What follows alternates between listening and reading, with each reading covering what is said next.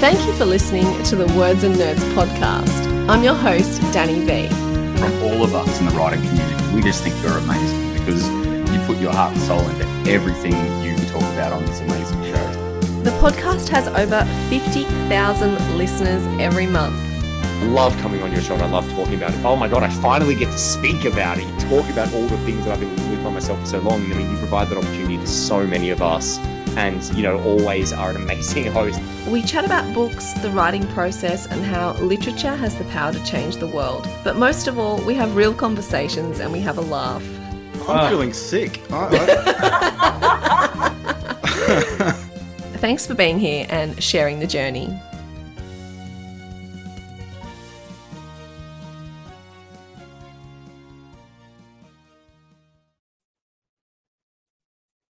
Thank you for listening to the Words and Nerds podcast takeover episode. On this podcast, we chat about books, the writing process, and how literature has the power to change the world.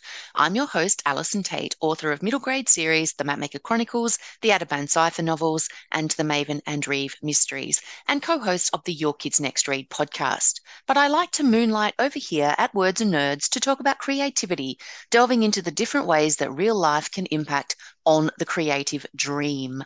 Today, I'm talking to Anna Spargo-Ryan, award-winning author of 2 novels and a brand new memoir, as well as countless articles and essays.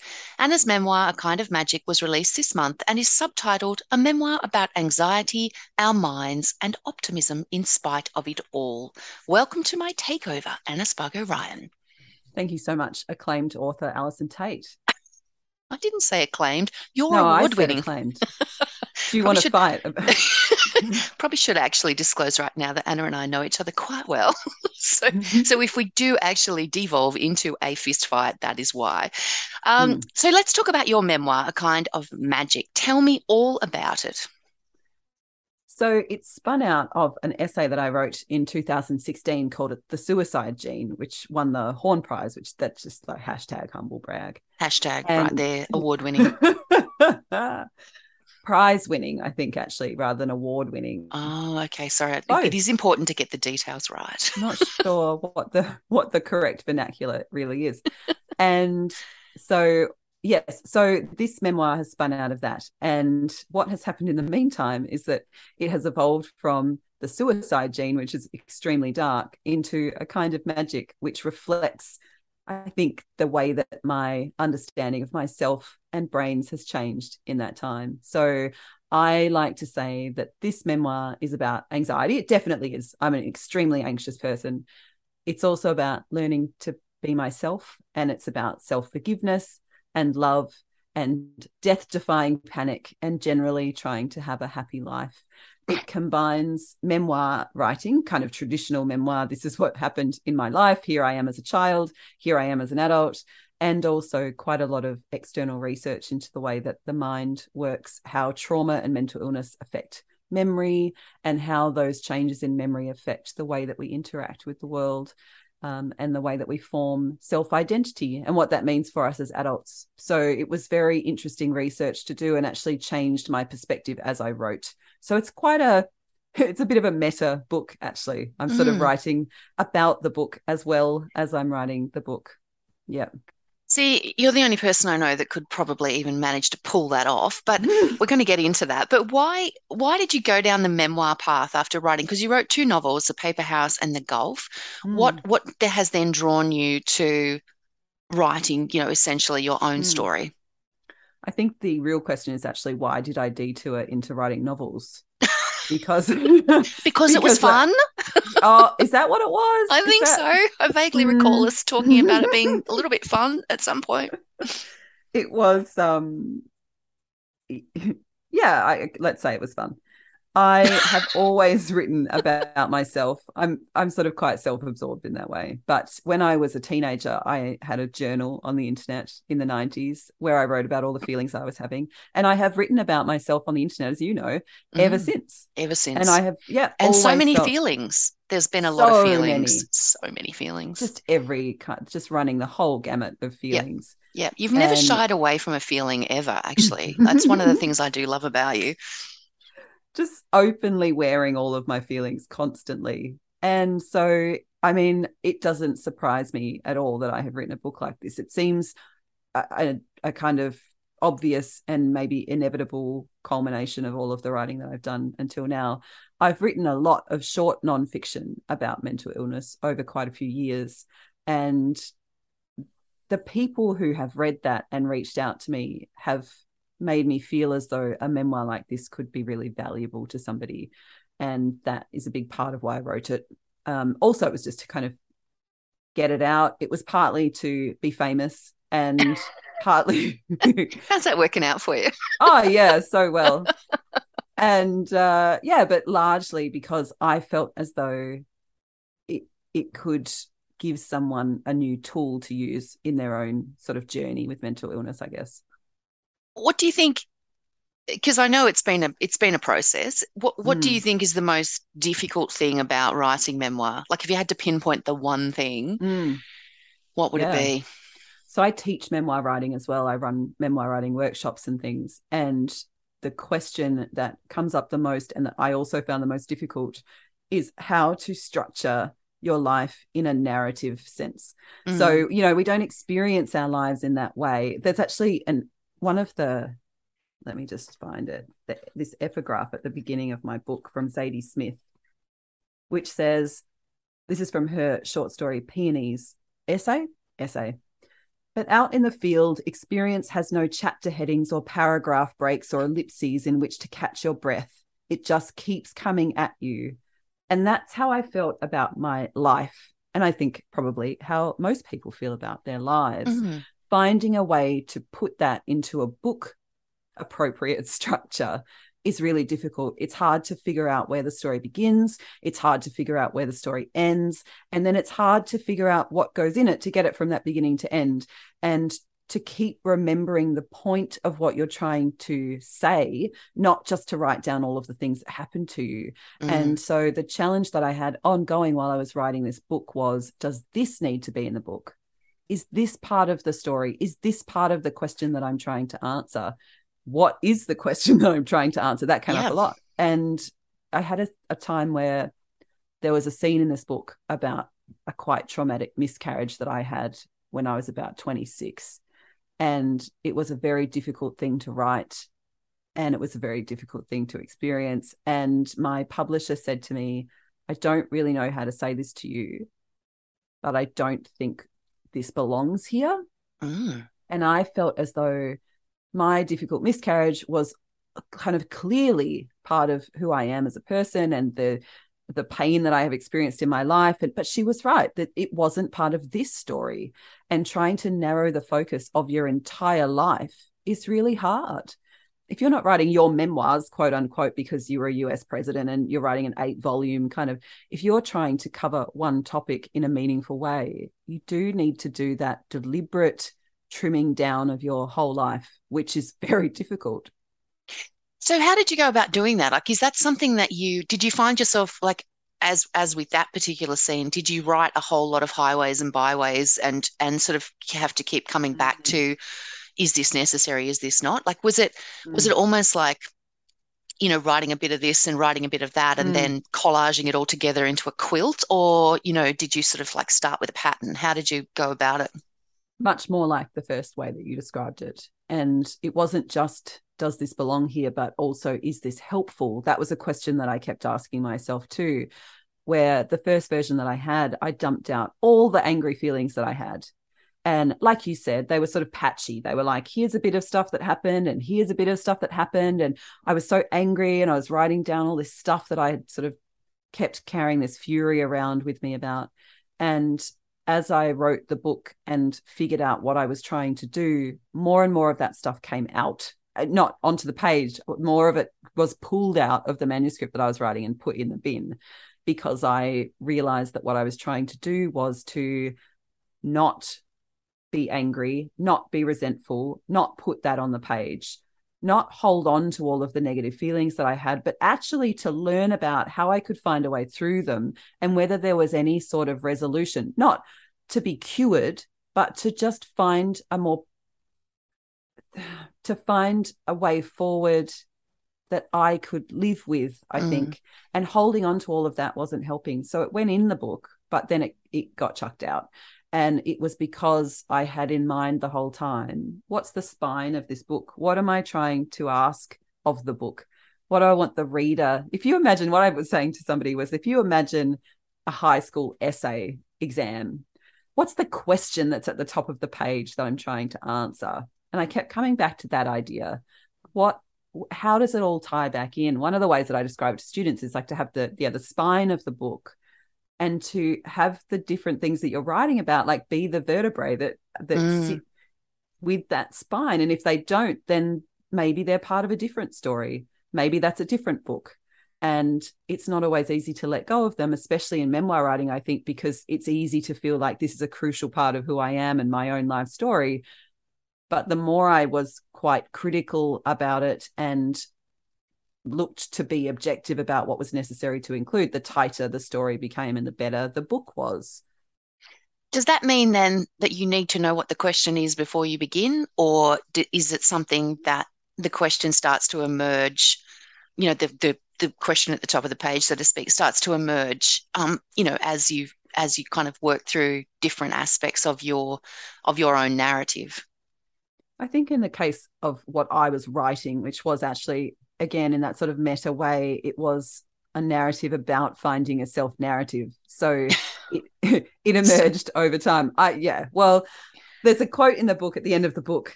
I'll read it. It's by Paul de Man, who was a French, Oops, look him up on Google. A French philosopher who said a thing that's definitely in here. Here we go. Can we not suggest that the autobiographical project may itself produce and determine the life? So I've said through writing a narrative, he hypothesizes we can create a narrative. When we write the story, we can become the story. And so what I was doing as part of writing the book was not just trying to find a narrative for the book, a structure for the book, but also to understand my own self-narrative better. And so that became more clear as I went on. And I didn't have the same question when I began as the one I had when I finished. That question changed. I think it's good to have a question just in order to get started. It's very difficult, I think, to sort of wrangle a book that you've just made up as you go along. And I say that as someone who definitely just makes up a book as you go along. I've never successfully planned a book ever. But when you have a question to start with, just an inquiry, just a curiosity, what do I want to say? What do I want this book to do? That can be a good way into the book, even if it changes later. And I think it would at one level be a little bit strange if it didn't change a bit. That while you were writing, part of memoir writing and a lot of the scholarship around memoir writing is about the fact that the person writing it learns and changes through the writing. I think you're also, though, as you know, to be a successful memoir, you also have to, you have to touch the universal, don't you? You have to draw the reader into it. You have to be able to have enough people read your book and go, oh, this absolutely relates to me. This is exactly. So you can't get too navel gazing, because otherwise people are reading it just going, well, okay, it's got nothing to do with me. So when you're writing the memoir, then have you got that reader on your shoulder as well, or are you kind of leaving the audience aside until you get down what it is that you think you want to say? I think there's more value in navel gazing than authors sometimes think that there is. There's definitely a way to relate to navel gazing as a reader that maybe, when you're writing something that feels very introspective, there's a good chance that somebody else has also had that type of introspection. So I think I don't think that navel gazing is not universal, I guess, in that sense. But it's just that my navel is different to your navel, I think. Yeah, we've never compared navels. I don't know. Maybe they're the same. If you want to do that now, then we can. We're on a podcast. People cannot see us comparing navels. So I feel as if though you're wondering, we are now comparing navels. That would be a wasted moment. We can save that for another day. Excellent. Yes, we are. I mean, you and I have different navels, but I maybe have a similar navel to somebody else. If you could, listeners, all send in photos of your navels, we could find out. Send them which to ones Anna. Are the most similar. send them direct to Anna, please. Please do. Anyway. I think that, yes, so I think there is universality in writing introspectively anyway. I think that part of what brings somebody into a memoir as a reader is understanding that the person that is writing it understands them, recognizing themselves in it. That's something that I talk about with students too. Like, if one of the first things that your memoir has to do is to establish trust between the writer and the reader. How do I know that this is going to be a compassionate and empathetic and understanding place for me to spend time, this book? So my book, for example, opens with a scene where I'm visiting a new therapist for the first time. And when I read that to people who had also been to therapists for the first time, even though their experience was a bit different, there were universalities in it that made them feel like I was going to come to them with a level of equal experience, that we had this thing in common, and so therefore they could trust me to take them through the story at some level. So I think that's important. I think that asking questions about experience, being able to offer something outside of your own experience is part of that. But I don't know that it always needs to be explicitly separated in a manuscript like this. Do you need to stop and go, so this raises the question of blah, blah, blah, blah, blah, or can it be implied through the writing that you're doing? Mine switches between memoir and this sort of, I guess, more traditional nonfiction, which in narrative theory we would call the external rather than the universal, bringing in like research and facts and figures and politics and governance and these kinds of things. That is also a helpful way to illustrate the point that I'm trying to make. So here's my experience. Here's what I would like you to know about how that experience is able to be manifested in the world. So mental health care is really poorly funded, which is why when I, a middle-class white lady, went to try to get help, I couldn't, even though I was in the best possible position really to be able to. The system is broken. Let me tell you about the system. That's sort of a kind of externalization. The universality is like, can I be a person with mental illness and still have a full life? Yeah. And the navel gazing responds to that question. Yeah. Okay. So, yeah. So and I'm saying this to justify how self-centered I am. Just to be clear. Just to be clear. Just putting that like, out no, there. No, being that self-centered was deliberate. It was a choice. It was a choice to be that self-centered. Excellent. I could be unself-centered if I wanted. Exactly. Absolutely. At any time. You could just start right now if you wanted. Right. We are essentially taking a very deep dive into your brain, various stages of your life. And you kind of said that, you know, part of the process was like, what do you put in, what do you put out, what do you leave out, et cetera. Was it a cathartic experience, or did you find it also brought up a whole lot of things that you would have been happy not to ever think about ever again? I don't think it was either of those. A lot of people asked if it was cathartic, and it wasn't in the true sense that I wrote it down and it sort of expunged it from my body and then I was, I could let go of it. It wasn't like that. I can't remember the other thing you asked about what it was, but it wasn't that either. Did it bring up a whole lot of things you'd be happy never to think about again?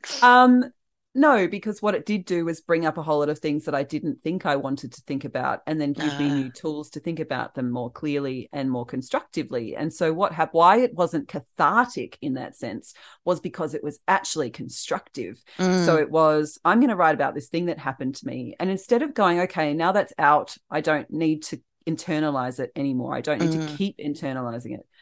What I did instead was go, okay, what does that mean for me now as the present day person that I am? What did I learn from that? How did that have an impact on me and my identity? What have I taken away from it?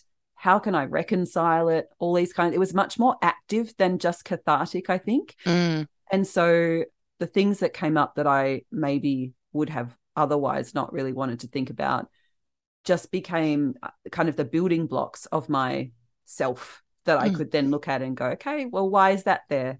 Does that need to be there with some of it? Can I put that somewhere else? Or can I understand that better with the new context that I have? Or have I got a new perspective on that? And where does it belong in the overall story of my life. And what I found, I've tried to articulate this a few times and have struggled, but what I found was so what I learned firstly was that people who have experienced trauma or who have trauma-related illness or who have other kinds of mental illnesses tend to remember negative things. We're more likely to remember overly negative memories and not as likely to remember the good memories. And when I was writing this book, I put down a lot of the negative memories, things that had happened to me that made me feel bad. But because I was writing a book, I had to find the bits that went in between. Otherwise, I didn't have a book. Yep. So I started to mine my life for the connective tissue. And when I found it, it helped me, that quote before from Paul Dumont, helped me to figure out where the connective tissue was in my actual life, not just in the book where I was writing a narrative that needed to be cohesive. It made me more cohesive. So I had found and had reason to find these bits that held me together. And then I had them as a tool in my actual life. So I don't think it was cathartic. The stuff is not gone. It's just better used. Yeah. Yeah, that makes sense. That's good. See, that's why you're the wordsmith around here, that you get to articulate these things in such beautiful ways. What was the response of, the people closest to you? Because obviously it's something that every memoirist has to kind of reconcile, is the sense that, yes, you're telling your story, but you're also telling the story of those people who were also in your story, a part of your story. So, how did they respond when you said, oh, I'm writing a memoir? And also, now that they've read it, how has that gone? They weren't surprised that I was writing a memoir. There's a level in my family of tolerance of just like, oh God, here we go again. I'm sort of like, I'm really sorry that you had a child who was a writer. That must be really hard. No, I'm so glad my children aren't writers. Not yet. Well, just like push them away at any cost. Please don't. It's so unrewarding. You'll hate it. Don't do this to yourself. No. Never try. So they have sort of a tired, weary sort of acceptance that I will write about things that have happened in my life. I know that they were worried. I know my mum was particularly worried about what I might put in there. And she kept saying to me, like, oh, will I like reading this book? And I was like, enjoy might be a strong word. That depends what you mean by like, I guess. Yeah.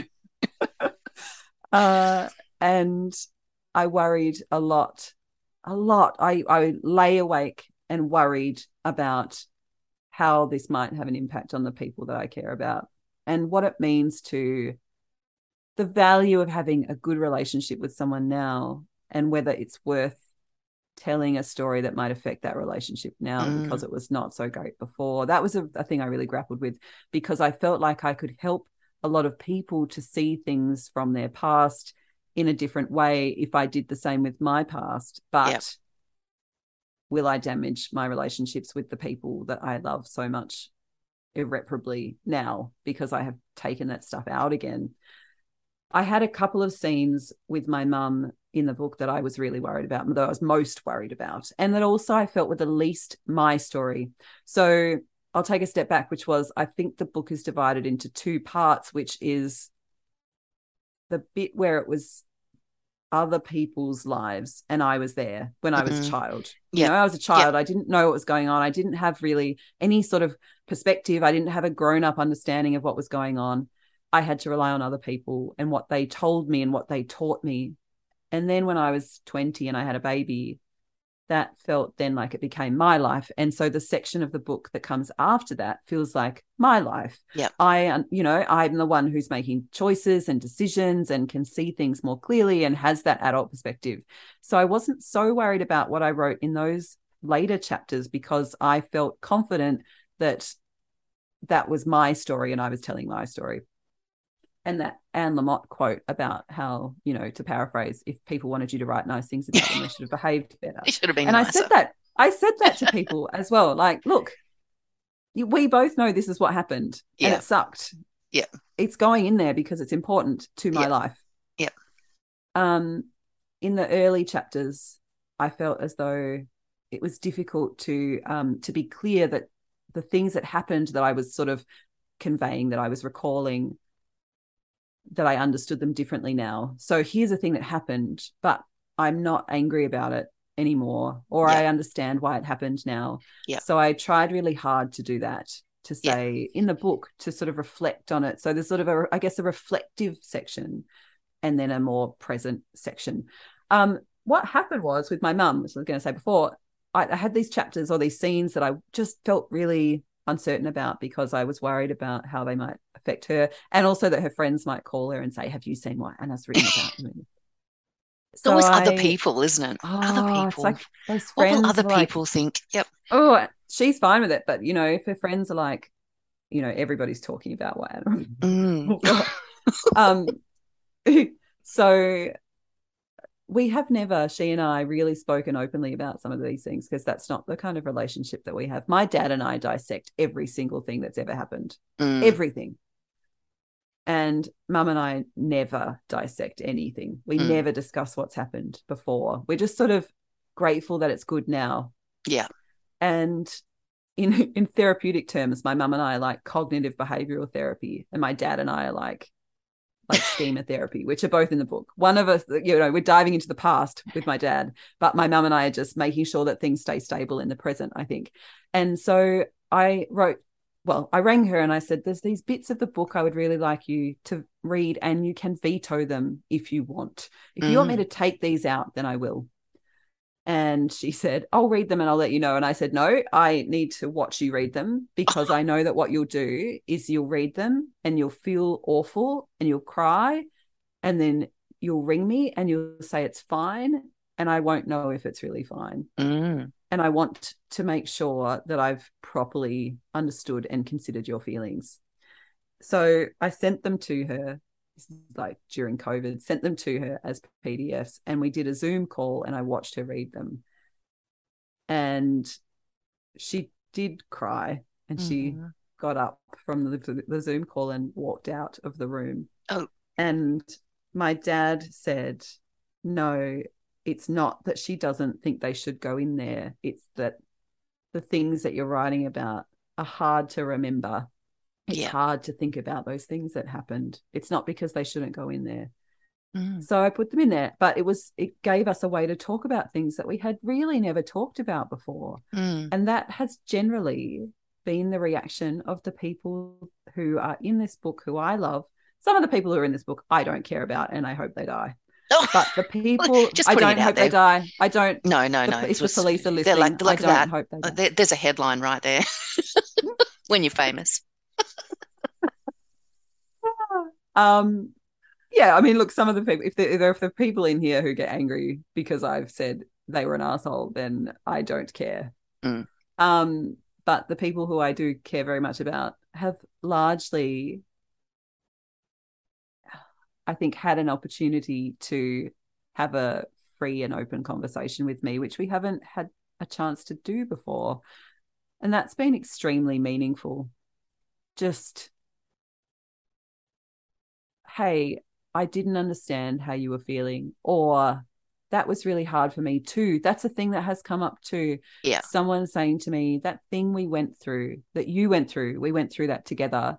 Yeah. And I am sorry that it happened that way. Or can we talk about how I felt in that situation, or how we are able to learn from it? Or I've had this very intense period over probably just the past week, of people in my life really having these intensely serious and deep thoughts about how life has gone and how we feel about each other.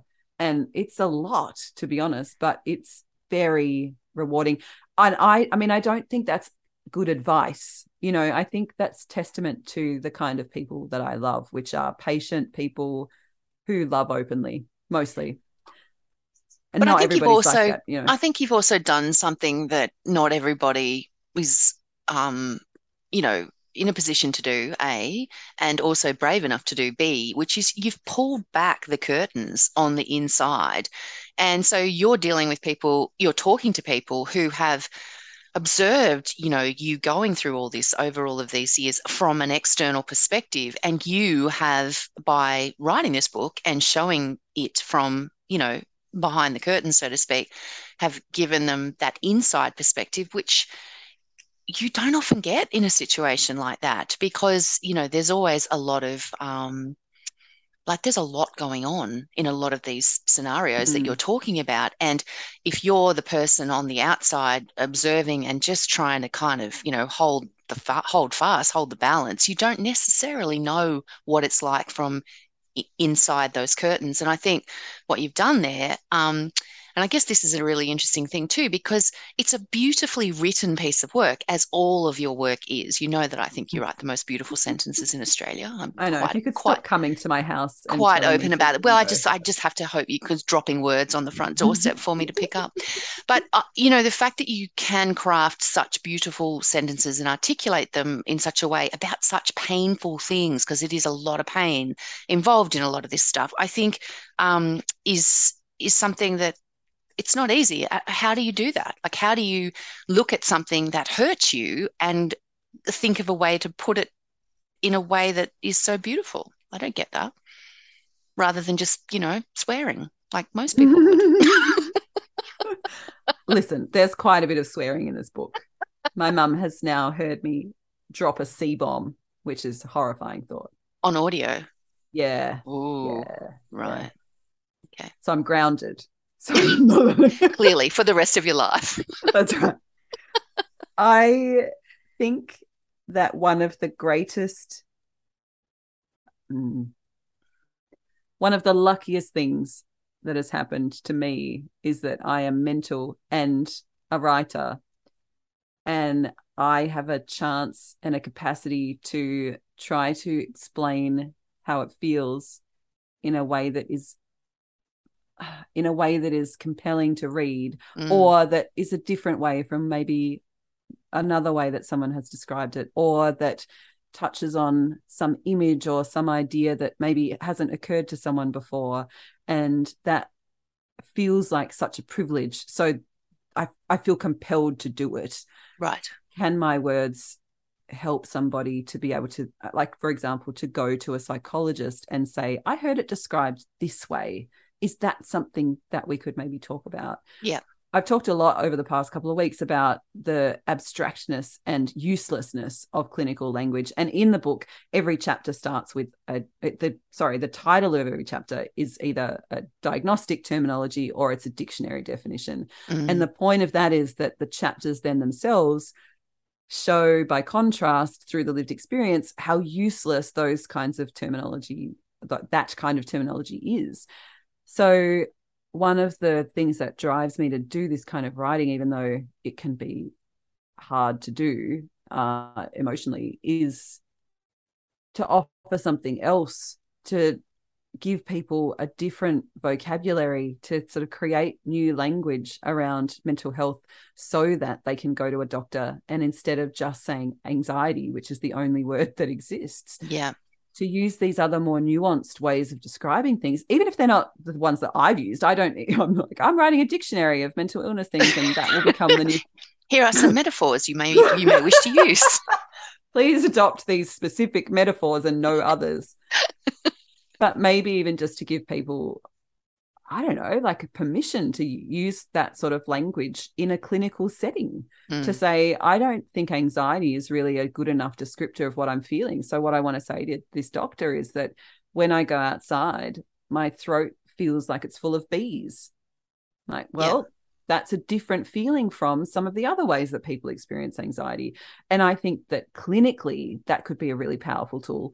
Also, the other part of it is I love writing, and the challenge of capturing these extremely hard ideas, these almost inarticulable experiences, is wonderful from purely a craft perspective. Like, I have been through psychosis, which is being detached from reality. And if you've always been attached to reality, understanding psychosis is basically impossible. How do you exist outside of reality? What does that even mean? How can I like, there's no point of reference for that for most people. Trying to articulate it in a way that might get someone a little bit closer to understanding that is a beautiful challenge.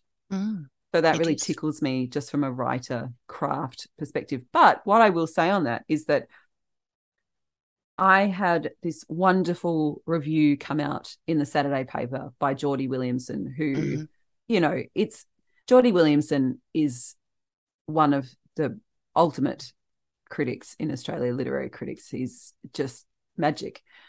Being reviewed by him at all is a privilege, let alone being reviewed beautifully by him. And so I read that and I thought, oh my God, an amazing thing to be reviewed this way by Geordie fucking Williamson. You can edit that out. I'm just going to leave it in. I feel like we're having a real talk here. I'll just let Danny know that we've now gone over into explicit. Sorry, Danny. Sorry, Danny. But I was very restrained before in not actually saying the word C-bomb and just saying C-bomb. Extremely well. It was practically like a G rating at that point, but I feel like I was pretending I was on the ABC. Yeah. I like the fact that you can pretend that with me. I'll put on my best ABC voice now as we go forward. You're so professional. But at the same time, so I had that review, and then at the same time I was getting DMs on Twitter from people who were saying, I just finished reading your book and it made me feel like I had a friend who understood. And then another one that's like, I don't feel so isolated anymore. And then another one that said, I've bought this for my psychologist to read. Oh. And what I realized was that although I'm a writer first, I think, and I had thought of myself as a writer first, I cared more about the impact that the book had on those people than I did about the beautiful review, even though I love the beautiful review and I will and you would take more of those on my body. Don't now write a negative review because you don't think that I want in fact she just wants more beautiful reviews, please. That would be great. Right. Yeah. Actually, just multiple beautiful reviews per person would be great. But it was interesting to me as someone who, like, if you look at the memoirs that are out at the moment, lots of them are written by people who have had an experience first, whether they are a celebrity or they're someone who has gone through a difficult experience in their life, or they have been part of making change, but they are that thing first and then they have written a memoir. Yeah. I've always felt as though I was a writer first and then I was writing about things that had happened to me. So it has been very surprising actually to find that what I care about is more on the impact that the book is having on people than about people saying that it's beautifully written. Like, I don't care if it's beautifully written as long as it feels like a safe place for you to be, and that it feels like it understands you and that you are seen, I guess. And it doesn't at one level matter. The writing is part of that. The fact that it is that I have thought about the craft of it, I guess, makes it clearer that it is that kind of book. But I'm not so worried about people commenting one way or the other on what the quality of the writing is. Yeah. Well, let's just talk a little bit about creativity and mental health, because that's where we are, really. Let's face it, we're right in that sweet spot, are we not? And it is actually why I dragged you here in the first place. You've written a whole book about it. We've left bits in, we've put bits out, we've done all of those things. Are you able to see relatively clearly how your mental health, or being mental as you describe it, has impacted on your writing and creativity over decades? Because we are talking decades now. Such a good question. See, I love it when you say that, because now I just feel like that's it. I've got my moment there. Oh, you can just leave. I'm only here for that. I can leave. Yeah, you can just talk to yourself. Everybody, she's just walked off camera. It has helped me in various ways. It's helped me to be part of a community of people who understood what I was going through. It's helped me to, from a medical perspective, it's helped me to communicate my needs better. I'm one of those people, this will be a common experience for probably other people, where I go to a hospital and I say, I don't feel very well. And they say, what's the matter? And I give them all of the clinical information and they go, are you a nurse? And I'm like, no, I just have to learn to self-advocate or I'll die. Yeah. So that, being able to articulate it has been a critical part of being able to do that. It has helped me to understand myself better. The book is the most that has ever happened, but it has helped me, as I said before, to find meaning and cohesion in myself by trying to articulate it in words on paper. That has been actually a key part of my recovery. Again, not in a cathartic way, but in a diving deep into finding understanding way, in an analytical way, I suppose. And also it's helped me to sometimes it helps me understand what I think. There's that. I know a lot of writers say that, like, I don't know what I think until I write it down. There's definitely an aspect of that. I don't know how much, on balance, whether there's a net positive or whether I also, in writing publicly about my mental health, have whether that's had detrimental impact on me as well. Whether I've lost work from doing, I'm sure I have. I'm sure people have Googled me and gone, "Oh, the crazy lady." No. Whether exposing myself to people's feedback on my mental health has been a net positive is hard to say. But for the most part, yeah. Well, because there can be sometimes, and this is just as, again, an observer's perspective, a sense sort of in pop culture that in some ways mental health, issues can actually feed creativity. Like perhaps it's more of a sense that I get, from music, almost like a sort of a superpower. Like what are your thoughts on that? I actually had a chapter in the book originally about music and mental illness, because growing up as a teenager in the 90s, a lot of my music heroes were people who felt really awful. They were people like Chris Cornell and Kurt Cobain. And, they were, what I was trying to say in that chapter, which I took out, was it wasn't just part of the music. When they got older, the illness was still there. Yeah. And I mean, some of them didn't get older. Kurt Cobain didn't get older. No. It was an illness, a serious illness as well. And I really push back against mental illness as a gift for creativity. It helps me to do other things. I think it helps me to be more empathetic, and being more empathetic makes me a better writer. Yeah. But it's not the madness that makes me a better writer. No. It's what I have to do to exist in the world with mental illness, I think.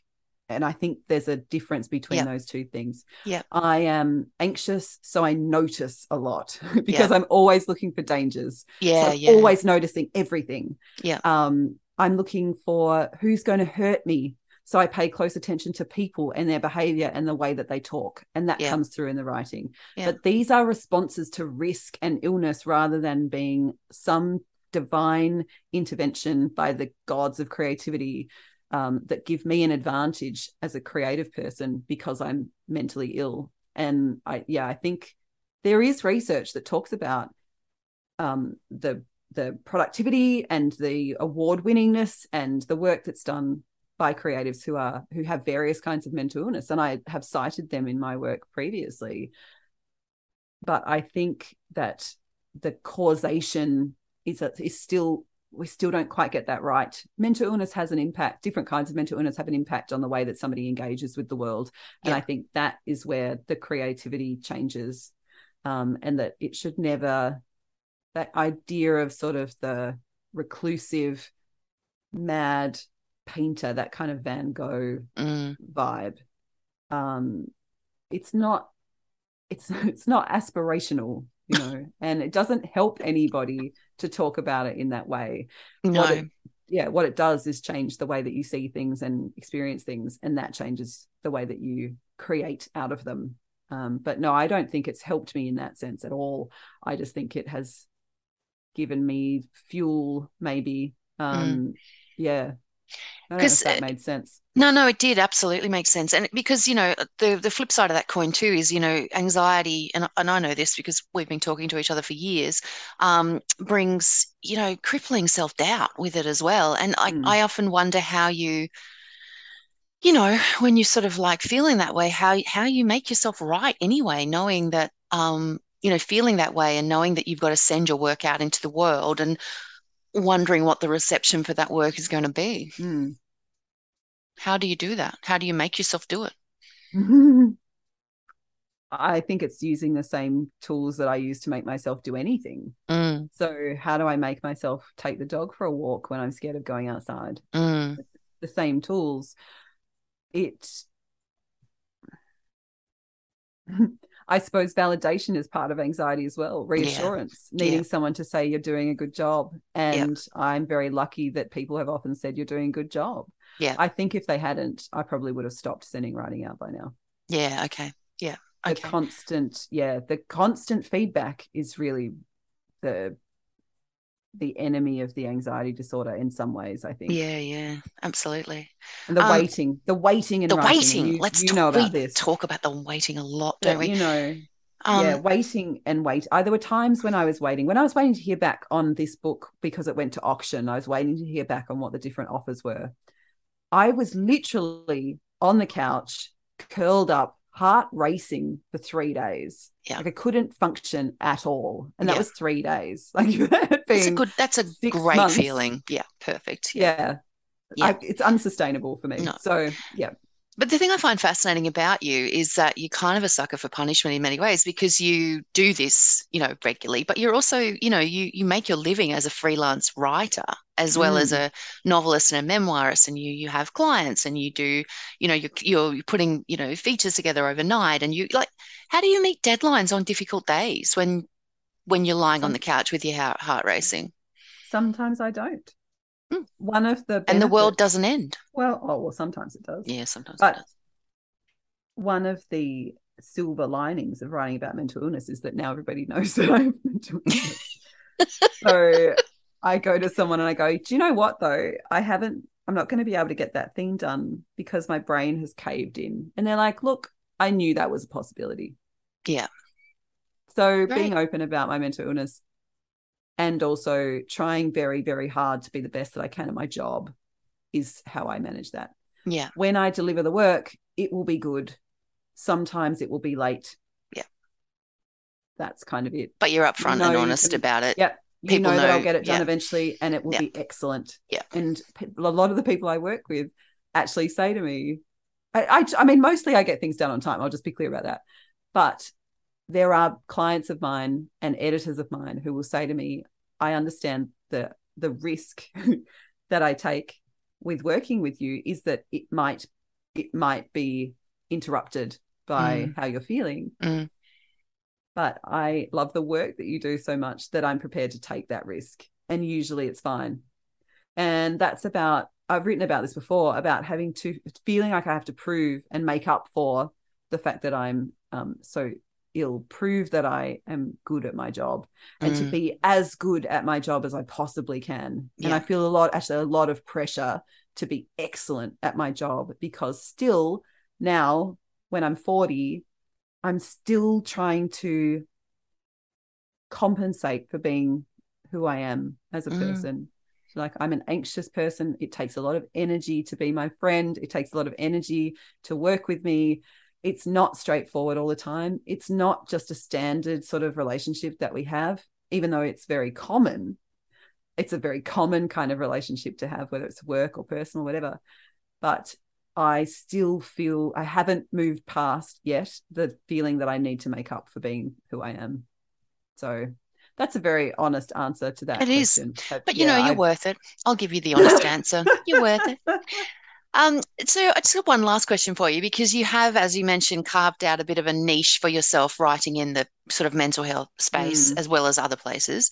Do the ideas for stories like fiction, non-fiction, and I ask this, because I've read a lot of your work over the years, and does it come as a response to what's happening around you? Like you talked about the mental health system being broken. You talked about the way that people, talk about, what's happening to people, or is it an articulation of what's happening inside you? Like, as far as, because people are always like, where do you get your ideas, Anna? And I guess, people never say that to me because I never have any ideas.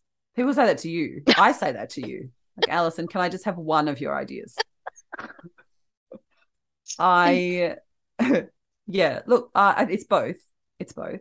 Sometimes I have a feeling and I think, oh, that might be something that other people have experienced that they might, like to read something about. I guess often it is an external thing. So I wrote a thing about ADHD recently. That was a response to journalists other things about ADHD. ADHD is fake. I'm like, well, look, no, it isn't. I'm just going to write a thing about it. So I wrote a thing about that. So sometimes it's that. I would love to write about things that aren't mental illness. I started writing professionally when I was very unwell. So if you read the book, the timing of it was like when I was Mm. finishing up at Neighbours, and I had to quit my job at Neighbours because I was so sick.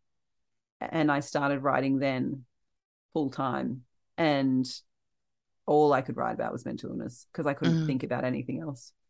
And it did pigeonhole me a little bit. And I think I'm a better writer than just writing about mental illness. So I've got that in my mind as well. I started out writing about food. I'm actually an award-winning food writer. Oh, you had the breakfast blog. Yeah. I'd almost And I wrote- forgotten. And I loved the Mm. breakfast blog. Yeah. And I won multiple awards for writing about breakfast. And I Mm. love breakfast. Mm. And I would love to write about food, but that's not what people expect me to write about at the moment. But I do write, I'm trying to write more about things that aren't mental illness because it's not the Cats. only thing that I am. You could write about Oh, cats. yeah, cats. Cats Cats are are the good. only thing that I am actually in fairness. Actually, well, if you follow Anna on Twitter, you'll know that cats feature and dogs. Oh, the dogs yeah, as and well. dogs. Yes, yes. But like I took up running, and I've written a little bit about running, and it was nice to write about something else. And I mean, that still was sort of a little bit about mental health because it has had a positive impact. My mental health being better has had a positive impact on my running rather than the other way around. But it was nice to go, here's a thing that I just like. I'm going to tell you about it, which I haven't got to do as much as I would like. And, you know, I would like for my next novel to be something, if I write one, to be something quite different from this. I feel as though in part the memoir is like not a full stop, but it is a way to go, okay, look, here's everything I have to tell you. And it isn't, but, you know, this is like, this is what you all of need the to know things for that now. Yeah. This has got to get you through for a little while. Okay. Yeah. So if you would like Anna to write you some features about bridges or what else? What else would you like to write about? Eggs. Eggs. Very good at Yeah. eggs. Excellent at Beaches. avocado on toast. Yeah. Yeah. I'd really, really like to write a cookbook. I have just kind of played around with writing a cookbook for many years, but I have never been able to figure that out. All right. Well, we'll be looking out for it. No matter what you come up with, I'm sure it will be immensely readable, very beautiful sentences, you know, always. And I will, of course, be first in line with my pre-order for my signed copy with stars all over it. Anna Spigo O'Brien, it's been an absolute pleasure. Thank you so much for helping me take over Words and Nerds in such a impactful and excellent way. And I will look forward to our next phone call in which we dissect our entire interview and go, oh, we should have done that differently. That's right. Right after this, Alison's actually calling me right now to say, oh my gosh, we did it all wrong. Do it again. Did it all wrong. We Let's missed do it all again. those things we were going to say. Yeah. All right. Thank you very much and bye. Thank you. Bye.